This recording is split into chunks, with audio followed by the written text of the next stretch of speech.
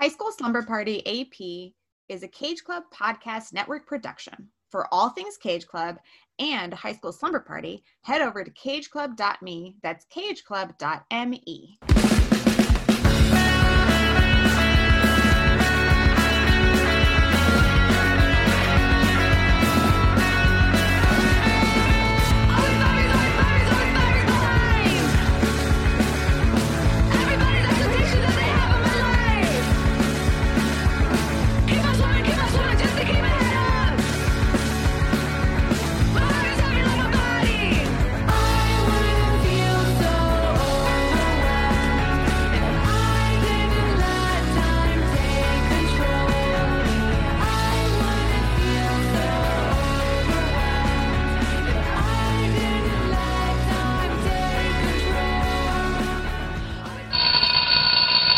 Welcome, slumbers who take their studies a little more seriously.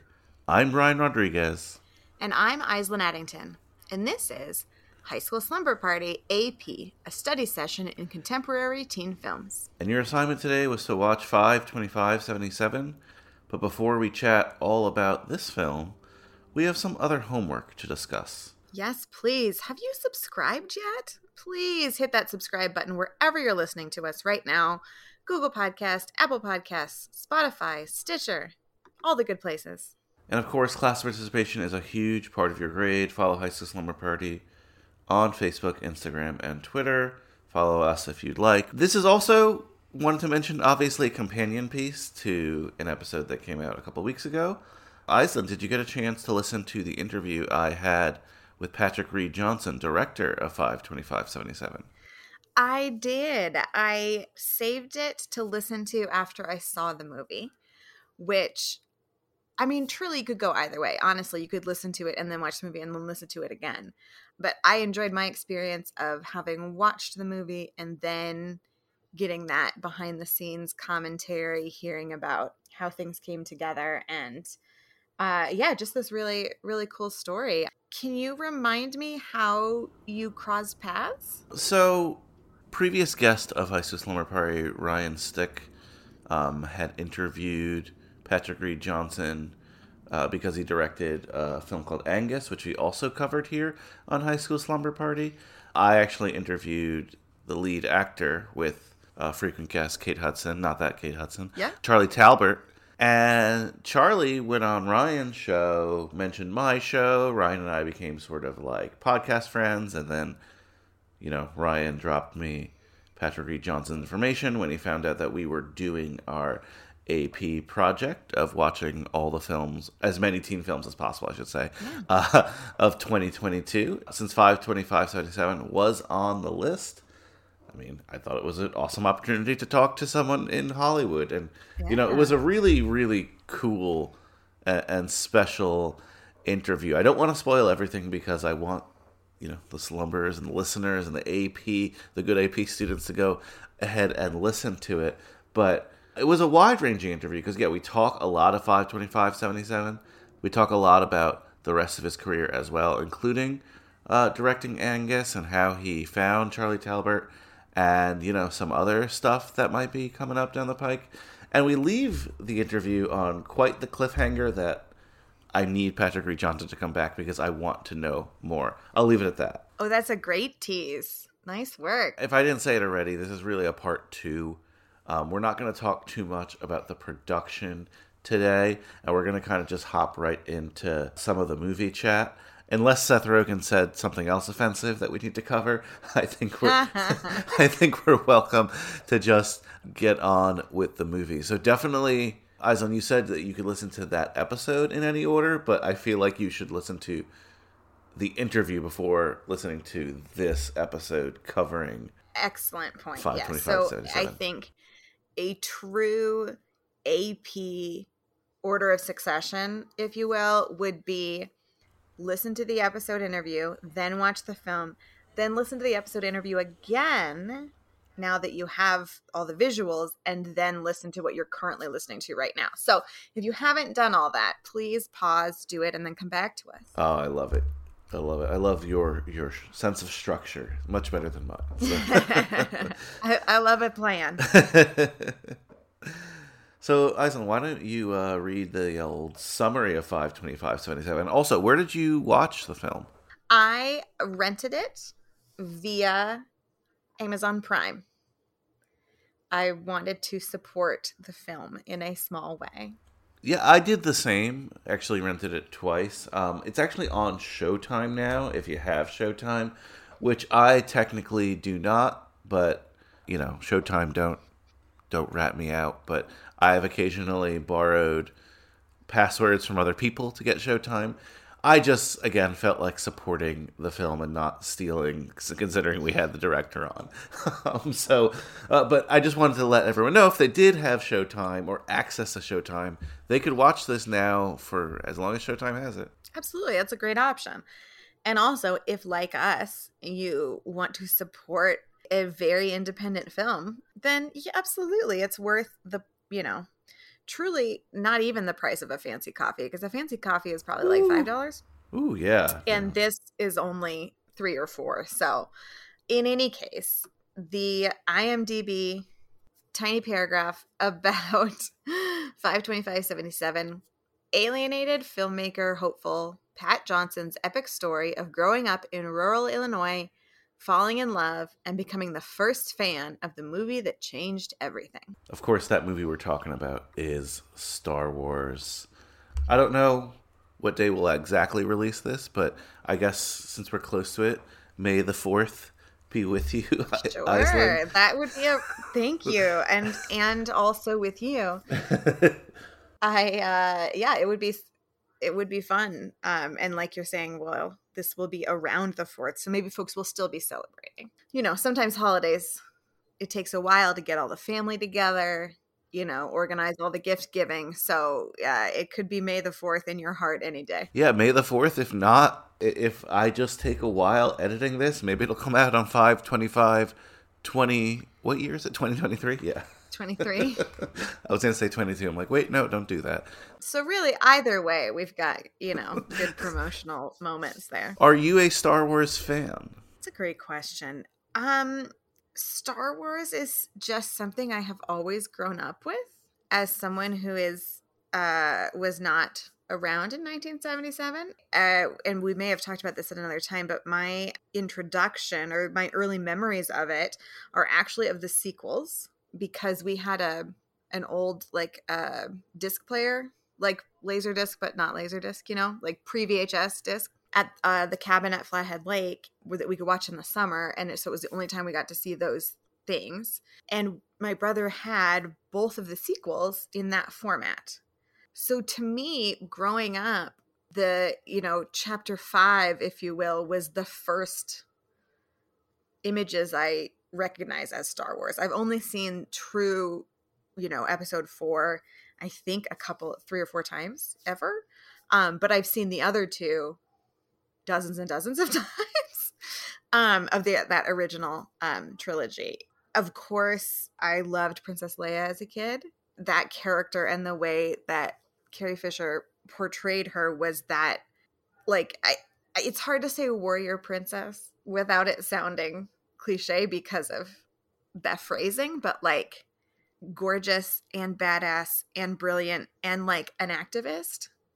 I think she might be the first activist I was aware of. It's awesome. So that was a long road to get there that, yes, certainly grew up with it. Certainly my brother, who's a few years older than me, was a huge fan. And so it was part of our lives. In fact, he still has his toy Millennium Falcon, Wow. Original Millennium Falcon. He still has the Ewok Village.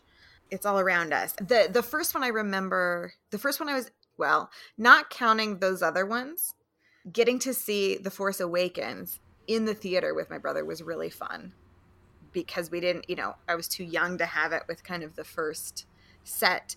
The second set were so disappointing. And so this, the reawakening of the franchise, if you will, was really fun. Side question, just Aislinn commentary that I'm going to make. I love how some of the formative films in these trilogies are not the ones you would think, right? Like Temple of Doom, you said was really important for you, right? Oh my God, yes. So I see a trend here. We got some of these wrong. What can I tell you? I used the information I had. So for me, definitely, obviously, was not, maybe not obvious to some listeners, but I was not alive in 1977, so did not witness the first trilogy. I think similarly, my mom's like one of five, and she says the first film she and all her five siblings saw together in the theater was, I think, Return of the Jedi. Wow. They started on the last one, but the last one of that trilogy. Was very excited for the late 90s trilogy, and I was a kid, so I enjoyed them more than perhaps I should have. That's okay. Joy is joy, man. Fair, Like fair. have your joy. Yeah, it was a difficult time for all of us. And I would say I was pretty into it at the start of this new trilogy. And this is not me criticizing the newer stuff and the TV shows. I'm not going to be that person. I know, like you said, it brings joy to a lot of people. I got older and life sort of got in the way, and there's a lot to keep up with now. Like I like to be a completist with things, and I feel lost dipping in and out. So that's why I can't be like I'm a Star Wars super fan, because I am like 5 shows or seasons behind at this point to say that. And I didn't see the last of the newer trilogy in theaters on streaming, but it was like when I was not paying attention, and that would be like a younger me would be sad thinking about that. Like, oh my god, there's an Obi-Wan Kenobi show. It's like I didn't see it yet, So Right. But also in another way, it's there waiting for very you true. for the moment that it's right. Who knows what life brings? There might be a time when I just feel like I'm not going to go out for a bit and I'm going to catch up with all the Star Wars stuff, right? So Absolutely. maybe that'll come at some point in my life. But long story short, was a huge fan. Haven't caught up yet, but willing to be a fan again. So, and I preface it by saying I don't think you necessarily need to be a Star Wars fan to like or enjoy this film, but I think you need to be at least tangentially aware of the pop culture impact Star Wars made. And if you're not, I don't think you'd be probably tuning into a show like this. So Yeah, that's a good point. Yeah, I agree. I think you have to appreciate fandom. You have to appreciate pop culture, to some extent. One of the things that I really liked about 525/77 was the almost famous adventure of an, I don't want to say average because clearly he's extraordinary, but a small town kid having this big city adventure, for lack of a more creative way to say it. And I think that is universal beyond, what Star Wars was. It just happens to be maybe more engaging or more likely to impact people because it was such a cultural phenomenon. yeah, for sure. This is Patrick Reed Johnson's passion project, as he talks about in the interview. It took a long time to make and complete, really. Most of it was because of the music. I read a little bit more about it since the interview, and there were cuts of this film, at least one cut that was screened at like a Star Wars celebration, I think 10 years ago, right? So like Oh, wow. people have like known that this film existed and he was making it, and he's clearly an established filmmaker. A lot of times on High School Slumber Party, especially for whatever reason, and AP, honestly, mostly, we talk about filmmakers. I don't know, it feels like it's their first or second project, and it happens to be a teen film. That's not Patrick Reed Johnson here. Like he's a pro of the industry. He's been around a while. It seems like he was finally at the point, or I guess the point way back when, 2004, 2006, when filming took place, like Right. at that point where he sort of wanted to tell his own story. Well, just thinking about the timeline of it. So, we learned in the interview that he's 60. So this puts, him like 42 or so when this was shot, or when most of it was shot. And so yeah, you're right. It is an interesting kind of switch from maybe what we see in the contemporary, where that teen film is a more launching point. This being, I mean, I don't know, can you call it a memoir? I mean, I know that's what a book is, but you know what I mean? Is it a biopic? I guess. I don't know. I understand literarily that autobiography and memoir are different, and there are more creative liberties with memoir. So that's why I use that, and I don't know what the film equivalent to biopic or biopic. Must that be, in quotes, historically accurate? Or can there be liberties with that? Because doesn't the film start with like most of this is true? Yeah, what you're saying, like, I think is like very timely, right? Because I have these debates all the time with, film nerd friends about like the Elvis movie or the Queen movie, right? Like they take so much liberties in that and they take a lot of artistic license that I just don't think maybe that the film terminology for it is widespread, but I think you're right. There should be some kind of delineation there. There are a lot of universal truths in this film that we recognize in a lot of the teen films we watch here for the podcast, modern and nostalgia ones, right? But there's something about this on the second watch that I noticed, and I'm sure a lot of you on the first watch probably noticed. But and you hit the nail on the head with it, Aislinn. He starts with saying that like this is mostly a true story, and then in this opening sort of thing with the dad. By the way, he plays the dad, Patrick Reed Johnson himself, which is not I don't say jarring, but interesting when you interview the guy and see him on Zoom, and then you're watching it, Right. and it almost took me out a little bit. I'm like, oh yeah, I talked to that guy, but let me. I want to get the exact line. I think I wrote it down here. He throws a couple of lines at you at the beginning when the dad's teaching him editing. He's like, editing is when you see something in the story and you want to take it out, right? And it's kind of Mm, mirrored with like the parents' divorce. And another thing that right. the dad says to him, I don't think we learn how the world works at the movies. And he's like at the beginning Ooh. throwing things at us. And then I go back to the interview with Patrick, and he's talking about people enjoying the movie and how great that is. And then he's talking about the critics and some of the people where Mm, it seems like they didn't enjoy it as much. And he said this thing that like lingered with me when I listened to the interview again. And it was like the people who are most critical are the ones who get what I was trying to tell the most. And I don't know like what he exactly mm. meant by that. And he wouldn't tip his hand there. On the second watch, and maybe I'm grasping at straws, maybe it's something here. Like I think a lot of people, when I read the reviews, it's like, oh, this cool nostalgia piece. It really brings you back to the 70s. And I don't know if enough people touch on the fact that like this is very much an unreliable narrator. He's the director. He's also himself in the film directing a film. And I Right. don't know where I'm getting at, but I feel like there's something there, you know? No, I totally hear you. And in thinking about just that concept of the people that were more critical kind of got it the most, I see that 100%. So in my super academic past, right, when you have to trade papers with someone and edit somebody else's paper or story or what have you, it's easier to just do a cursory, that's a nice paragraph, or just do spell Yeah. check or whatever. But like to really dig into it and ask critical questions, you have to have at least some understanding of the kind of meat of it.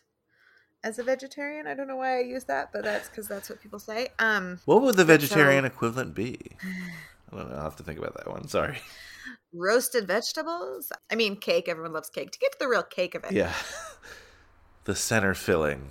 it, I wonder. I also just had a little brain lightning of. I also think that there could be something to the "this is mostly true" is a little tongue in cheek, because in the beginning we are walked through all of his backyard sequels to other people's stories. So like that to me is also a layer of Oh, some of yeah. this is true. Like Jaws 2 is not Jaws 2, and the his I forget the name of his like ET. But yeah, you're right, it uses a variety of like filmmaking style choices, whether it's just the dates or the freeze framing or the ways in which it's not, I mean, there is a little bit of fourth wall breaking, but also just the way we are invited into and then brought out of scenes and times is like not always, it's not just a straightforward picture, right? Yeah. Like we look into film and then something happens. And so again, I think it's more memoir-y than like biopic. And maybe there's something in there that he was trying to do. Maybe there is the magic of the movies that kind of make real life stuff more magical too. And the fact that it gets mirrored, I know said we wouldn't talk much about the production, but the fact that it gets mirrored by a 20-year long production here, and him telling the stories and just the subtle things that he's saying in the interview, like, oh, this, I think at one point he's like, my wife at the time, right? Like, and then he talks about somebody like who was a kid then, who's now has kids of their own, who's still working on the film. And again, it's funny because that first act is him not finishing a lot of projects, right?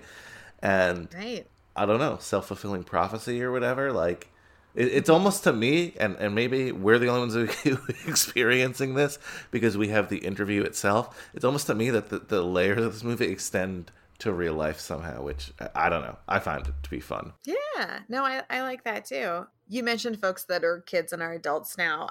I would like to spend a minute talking about the very talented John Francis Daley. Oh my goodness, yes.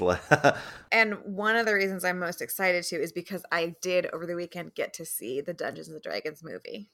My niece and nephew took me. Nice. How was it? And it was so much fun. Nice.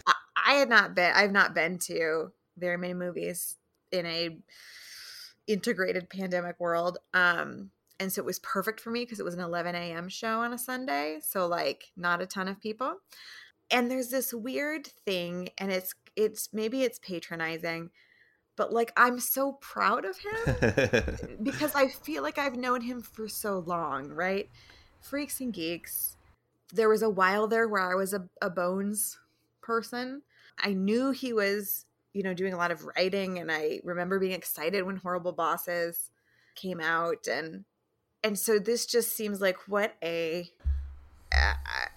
thought he handled what could be really complex and either overly maybe specific and too much kind of in the lore of it, also making it just a fun adventure that folks could enjoy regardless of their history with the game.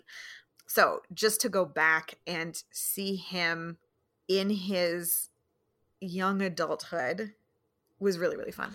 Yeah, and again, that mirrors the weirdness and sort of the story that he's a director now and a writer and a successful filmmaker. And in this film, made 20 years ago or shot 20 years ago, he is playing a writer-director directed by the person he's supposed to play. Like, it's just like... Right, who is a writer-director who, as a child, wanted to be a director. Yeah. So really, it is a nesting doll filmmaking here. Amazing. And Patrick Reed Johnson let us know that John Francis Daley sort of stepped in. Like, he didn't say who the actor was who dropped out. He just said he was a well-known name, but that John Francis Daley stepped in days before shooting.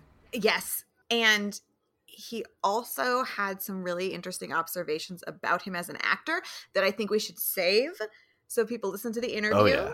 But all that to say, I'm a big fan. I have been a big fan. This movie continued my fandom. I will say there is a choice that was not appealing to me, but I understand it's not about what's appealing to me. But the way that the character of Patrick would stare at people and I am going to say particularly at the young women in the film, I understand narratively what that was, but just as a person who, is the other side of the camera, for kind of lack of a better term, it was unsettling. But that also speaks to him being a good actor. But, like that was like, oh man, close your mouth and stop staring. he did do that a lot. I thought you were going to criticize the wig work.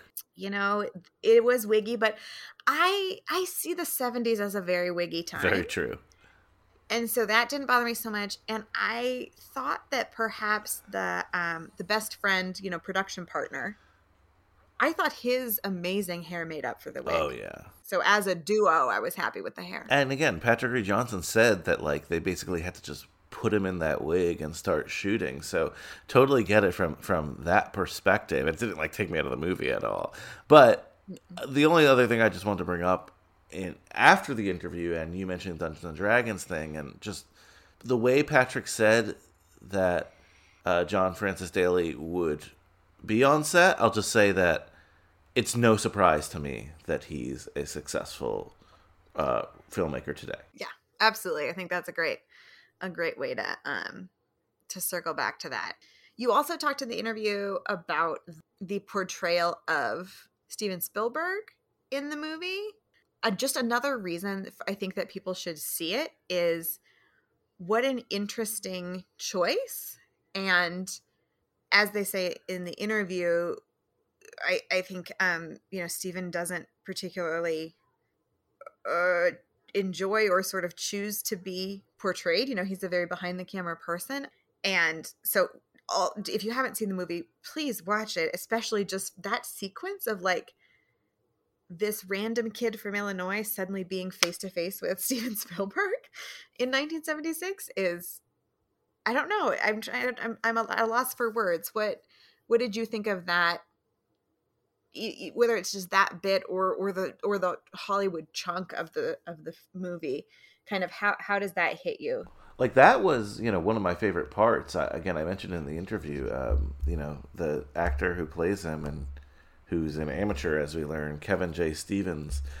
He seems like he knows what he's talking about here, and I felt like the character of Patrick, or not Patrick Reed Johnson, the director, Patrick the character. I really felt like I was him in that room, and I got to have a conversation with the young Steven Spielberg, because I love Spielberg. I love these classic era directors, and to me, like, even though I love Star Wars, I was nerding out more for, oh my god, he got to meet a young Steven Spielberg while he's making Close Encounters. Like, that to me was like so, again, film nerdy, awesome. Yeah. I loved that Hollywood stuff. I liked all the aspects of the movie, but the Hollywood stuff felt genuine and real. And a character we haven't mentioned today yet is Patrick's mother, and how sort of persistent she is, and how she sort of gets him that opportunity in Hollywood just to sort of shadow for a day, and that's how he ends up walking in essentially on the Star Wars screening, and it blowing his mind. While 525/77 is a cool title, I think it sort of shortchanges the film in a sense. Like, this is a film if you love, like, I guess, directors of a certain era, because they talk a lot of Kubrick, a lot of Spielberg, and of course Star Wars. But I would argue they talk more Spielberg and Kubrick than George Lucas or whatever. Like, and I guess that's my 2 cents on the film stuff here. Sure. Well, I think because it's 525/77 was the beginning, I mean, obviously not the beginning of all those things, but of Star Wars taking over the world, right? Because, and I do think that's one of the pieces of the movie that I resonated with a lot, was being very excited about something and feeling like you had a lot of information. Like, kind of, you had this, I don't know, joy that you were trying to share with other people and they didn't get it or they couldn't get it. And, the character of Patrick experiences that, trying to explain to his friends in Illinois that this thing's about to come out. It's going to be amazing. They finally see a trailer and, like, not everyone is impressed. Like, I know that feeling, and unfortunately my examples are terrible. I don't have Star Wars level examples for that, but I know that feeling. I was going to ask, what was your 525/77 in your life? Okay, I do have two. Great. So one was when I first became aware of Rent, the musical. I mean, I was in 5th grade. I saw it on the Rosie O'Donnell show. I saw one particular song, and I literally, like, went to Hastings and bought the CD sets and just read the lyrics all night. And while later it became popular among young people, it was not popular in, the mid to late 90s in Montana, when it wasn't even touring yet. So Wow. that was one. That was really hard because I cared so much. I loved it so much. The one that I'm thinking of that is more embarrassing was in junior high, and I was up late. I probably had watched a movie with Tobin, my older brother, that we rented that was probably not age appropriate for me. And it was very, very, very like 1 o'clock in the morning. And we didn't have MTV, but we had VH1. And that's when they would play new songs. And the Barbie Girl song came on. And I watched this surreal thing. And I was like, this is going to be huge. And I went to school the next Monday, and I was like, you guys, there's this song, and it's like about Barbie, this and that. And of course, it's junior high, so the other, young women are looking at me like, you nerd, what are you talking about? And it was, I don't know, 3 weeks later that then that song was everywhere. So that my 52577 has no stakes to it, but it's that feeling. And so I get that that's the date and that's what the movie is called because of that feeling potentially. But you're right. It's so much the real cake of the movie is in that Hollywood thing where he's seeing the X-Wing and this and that, and it mirrors what he's made at home, but it's for real, Also, it just doesn't roll off the tongue. 52577. I think that what you're hitting on is like what 52577 is all about. It might not be Star Wars moments, and we might not be directors who have extensive portfolios, but you're exactly right. Like that sense that I think of a lot of music like that, right? And even if it didn't become popular, that sense that like something that everyone is about to know, and it's Yes. it's so cool, or you hope they know. And you're right, sometimes it's disappointing. Like I remember I was an early watcher, I think it was in high school. Yeah, I was graduating high school when Arrested Development was on the air, and no one was watching, and I was watching. I'm like, this show's really good, guys. And I remember buying the first season on DVD, bringing it to college, showing freshman kids who didn't even really know me, like, yo, this is so funny. And then I'm like, I don't really get it. Eventually, I did feel a little vindicated when like Yes, that one, I hope you're vindicated. but like again, there's like music too, and this is gonna make me sound like an alcoholic, but I don't know why this is coming to mind. But like, I started drinking Moscow Mules like a little before they became really cool, and I hear that. I was like, so many people that I know in my friend group, which is I'm not saying it's huge or it's a cool thing, or like, you were drinking those Moscow Mules before everyone else was, and I thought you were crazy with that copper mug. But but my point is, like, we get these like fun little moments in life, and they do really bring us so much joy. I don't know what it is about them. It's connection, Yes, right? yes. And I do think culture is super powerful. And so, I do think media is probably a pretty common one, and storytelling, whether it's in song, Barbie Girl, or in film, Star Wars, on the same plane. There, it's and back to kind of the Almost Famous piece that Yeah, oh, great this example. Yeah. reminded me of. Again, even with like a magazine that a high school kid was reading that maybe wasn't for the audience of a high school kid, and that's the connection. And yeah, I think there's so much charm in this story, and I'm so glad that the timing worked out, that it came out in 2022 and could be part of this year's roundup, if you will, because it's nice to look back and have the nostalgia, but also this universality that's also contemporary. Yeah, and it's strange in a sense too. One of the other notes I had was I know you mentioned the stairs are kind of odd at certain points, but I gotta say, if a lot of filmmakers made a film in 2006 and they released them in 2022, I guarantee a lot of them would not have the universality that this film has, right? That's a great point.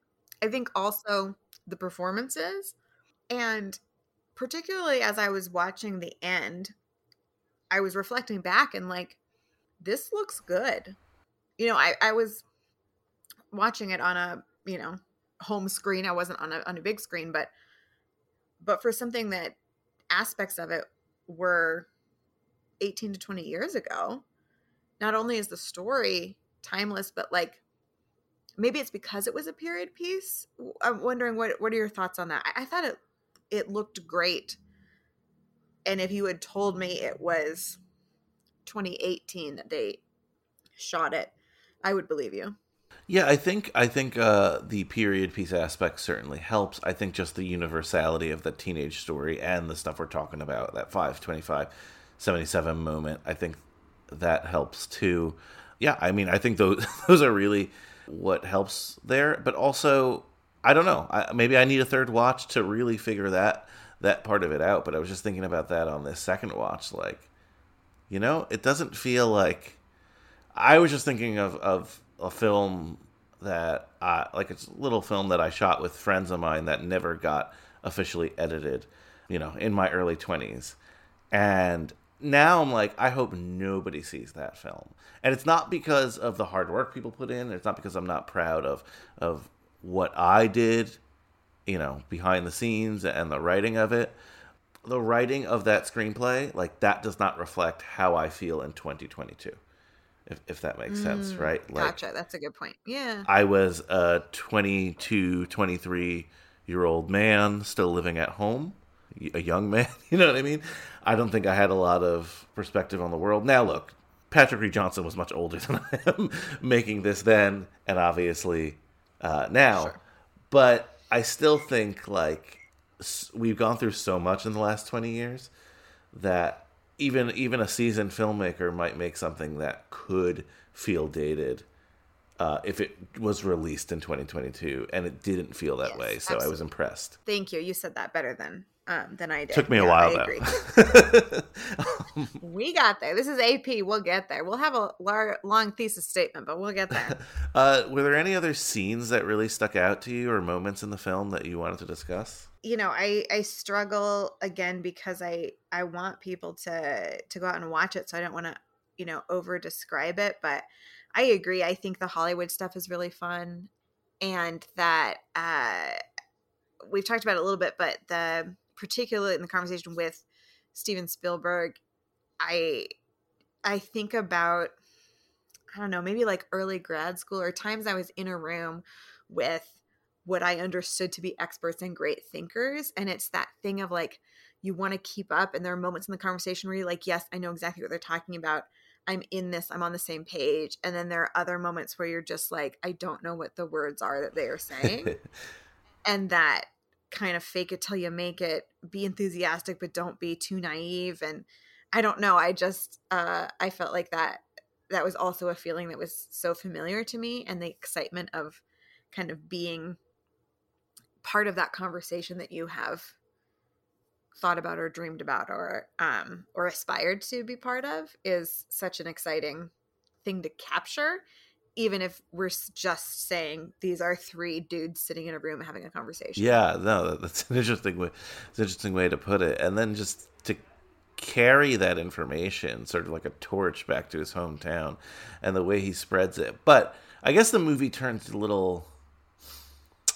The movie builds to a point, right, where he wants to share it with everybody. He has flyers, like, see the first screening of Star Wars, and nobody really cares. And he himself, through a series of misadventures, we'll say, takes up a lot of time in the movie. And I don't mean that in a negative way, but he misses like the first 3 or 4 screenings or so, he thinks, of Star Wars, right? And most of the emotional stuff in the film, that's the stuff that kind of is the roadblock to him seeing that initial screening of Star Wars. Right, which maybe is another reason that it is called 5/25/77. True. Because that day and those kind of pivotal moments, while he had been so looking forward to Star Wars, which is very external, it really, the date reflects more of his individual story. And yes, it was very teen drama-y for a little while there. Again, not a criticism, just what it was. And I just wanted him to get to the theater. Yeah. Because of course the version he saw wasn't, the full bells and whistles. So I I don't mean like I wanted to fast forward the movie. I meant like, oh, buddy, I want you to get there, you know? Yeah, exactly. Like it builds tension there, but that was again my ultimate goal. Like I wasn't watching and like, no, no, no, slow down these relationships. I was like, no, watch Star Wars. So, and then I guess the funny kicker. I don't think this is a. I know it's a spoiler, but I don't think it's like too big of a spoiler. I don't think that's this kind of movie.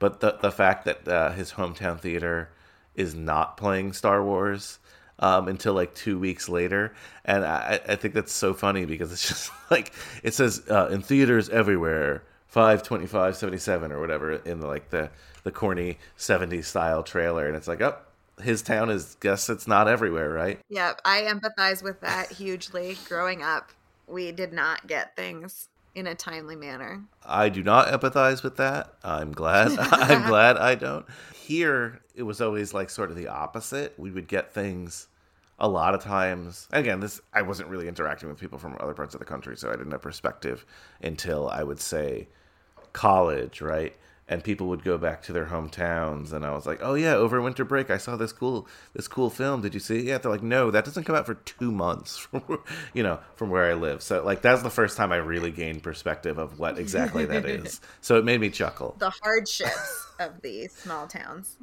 I mean, your story with Rent echoes that. Very true. It was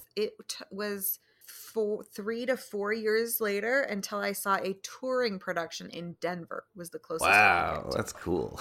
And I did. I used to count how many times I had seen it, and I have since lost count, but it was absolutely my 5/25/77. Theater kids today do not understand that, I would imagine, right? Like, With the YouTube and the Instagram kids today. oh man, yeah. So I don't know if you want to just get to our questions, or if there was anything else you wanted to mention. Yeah, no, I was as I was watching, I was thinking like, oh, it's been a minute since we've done the questions, Oh yeah, so I'm excited. I was a little nervous.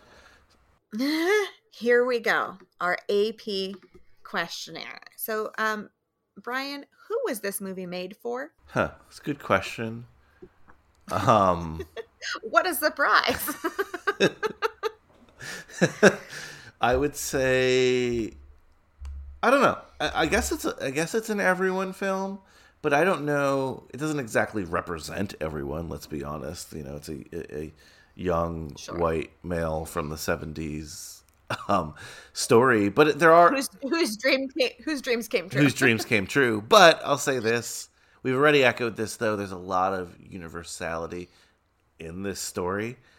So I'll say everyone, because I think everyone can connect to their own 5/25/77 moment, as we said. How about you, Aislinn? Yeah, no, I would agree with that. I think certainly folks that are interested in nostalgia, folks that are interested in pop culture, I don't know that it would be a teens and tweens movie unless those folks were also somehow connected to either filmmaking or the arts. Yeah. So I think it's more nostalgia than contemporary, for sure. Yeah, I would on revision, I would say like adults. Yeah. Maybe some teenagers, but definitely if you're a young person who's interested in filmmaking, this could be a very inspirational film to you. Was this based on YA? No. It was based on a real person's life, so not YA. It's based on Y experience. Yes, yeah. YE. Next up, who's most likely to succeed? Who won the movie? I mean, for me, how could it not be Patrick? Because, like, he actually won in real life. The movie got made, like, about this, and he was the first person to see Star Wars, and Star Wars became wildly successful, which is the understatement of forever, right? So, I mean, I think it's Patrick Reed Johnson. Maybe his mom, but Patrick Reed Johnson, for sure. Absolutely. I agree. I can't disagree. I do love that it ends on kind of back to the friendship of the two, of Patrick and his production partner, and so I don't know. I think there's maybe something there, but definitely I think Patrick won. How about the Wooderson Award? Is there a character you would have liked to see more of? Character who would have liked to have seen more of. This is I mean, do you have an answer for this one? Because I really got to think about this one. As a little sister, I would have enjoyed more of the little brother, I think. it was enough, but I liked seeing them on screen together, and I liked the way the little brother was, participating in the various things, and so I could have seen more of that. Yeah, I think I'll agree with you in a sense, and I actually enjoyed the family dynamic more, I think, than the romantic dynamic. I loved seeing all the siblings and their like unique family story. I think they were dog breeders, which was interesting. Yes, Airedales. Yeah, Yeah. yeah, that's what it was. Yeah, even the sister I thought was an interesting character, right? So I'm gonna just say the family. Nice. Okay. Extra credit assignment. If you were going to recommend a classic teen movie to a character in this movie. I really struggled with this one because the movie I want to recommend is a movie that I don't think the Patrick character would necessarily like, but I struggled finding like a teen, because this is a classic teen movie, right? Like I can't be like, dude, you got to see Jurassic Park when it comes out. Like, like, because I feel like that Patrick character would enjoy something like Jurassic Park. But since it has to be a teen movie, I picked Me and Earl and the Dying Girl. Well, that's a good one. Filmmaking elements in there too, right? Like, there's a lot of friendship there as well. Tragedy, of course, it's in the title.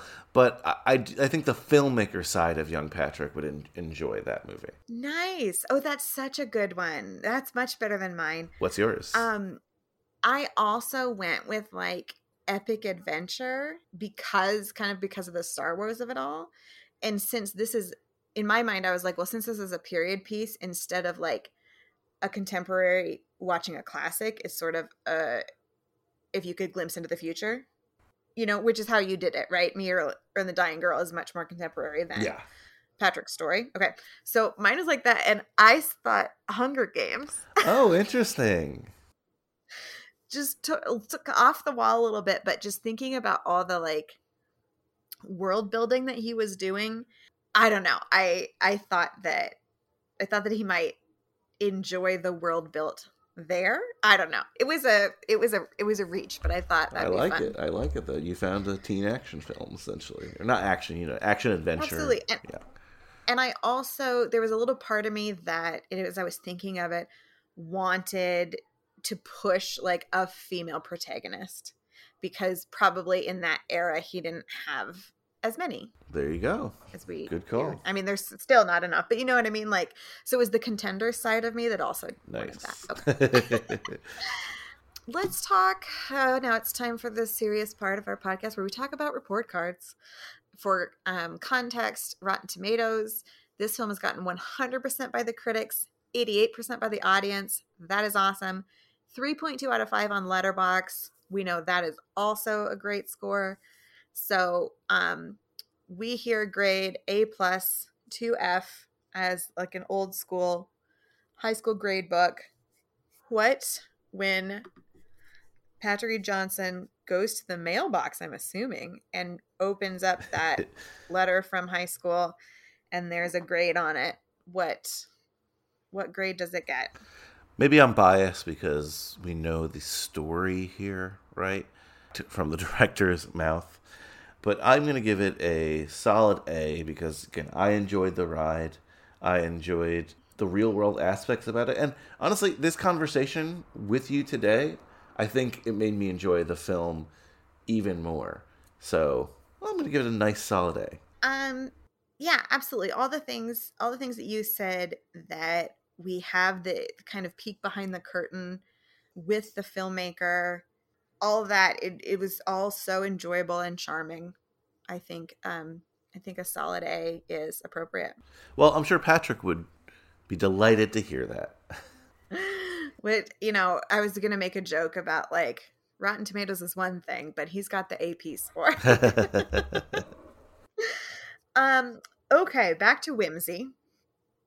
If we are having a high school slumber party where we're watching this film, what is your 525/77 sleeping bag look like? So it's going to be Star Wars themed because Star Wars sleeping bags are cool. But I want sort of like the Millennium Falcon and X-Wings, but I want to see like the strings and the all the behind the scenes parts Oh, of it. So it's going to fun. look like your traditional Star Wars sleeping bag, but more like the model. Does that make sense? Yes, I love that. I think that would be great. I think that should be like fabric. I think that's a great Thank you. idea. How about you? I was thinking more of like an outside would be whether it's actual denim or like look like denim in like a 70s jeans kind of style.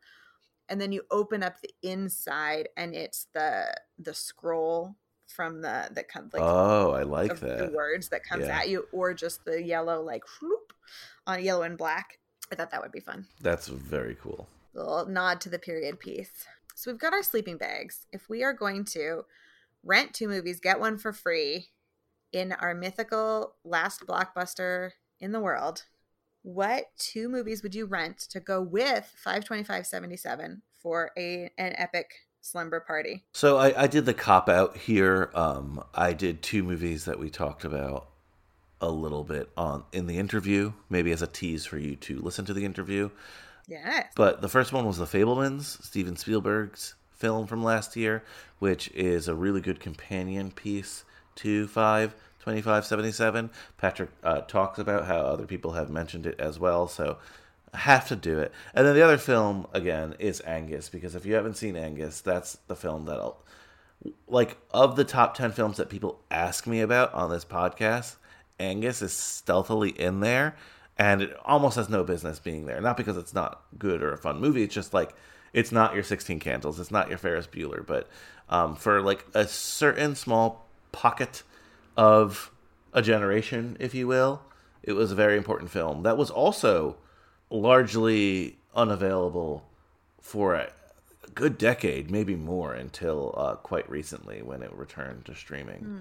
So check out Angus if you want to see another Patrick Reed Johnson work that's high school adjacent, and check out The Fableman, Steven Spielberg's film, because again, great companion piece for this one.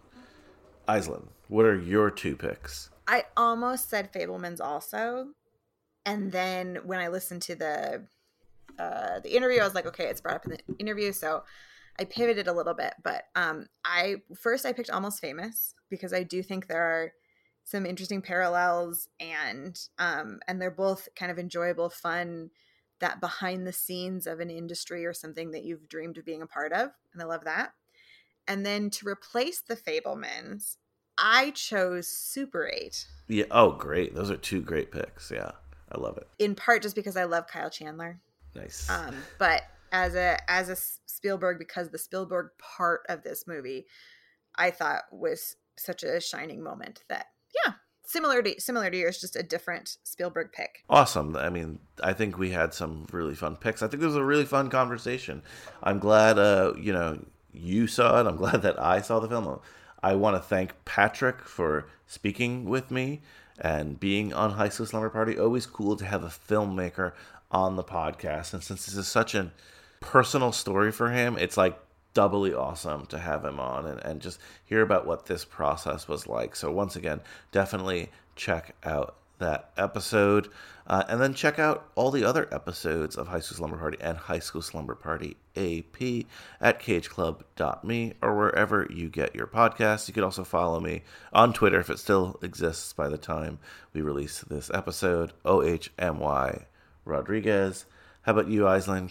Do you want people to follow you? Is there anything you want to plug? Oh gosh, I don't feel the need to plug anything in particular, other than I do want to reiterate, I think this was a fantastic, fun interview. If you, it just also makes me, if it were me and I was a fan, which I am, but I was a fan and not a co-host, I would probably go back and listen to the other interviews that you've done too, because I just think that's fun to review conversations you've had with folks on the kind of on the other side of the camera or screen. And so I know I'm going to go back and listen to the Angus related ones again. So I would encourage that. For me, I am, often lurking around Instagram at aislinn.ruth. And I have a host page on cageclub.me. That's all. Otherwise, I don't exist.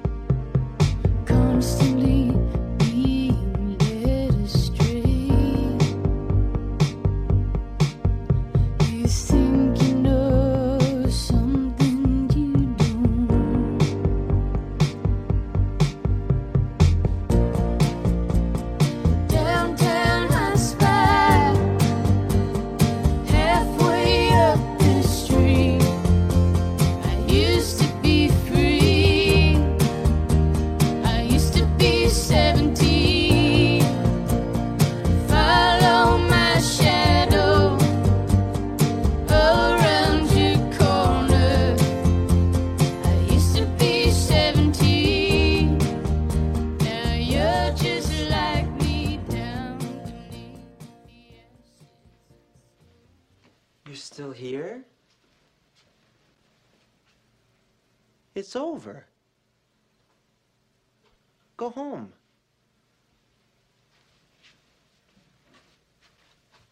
Go.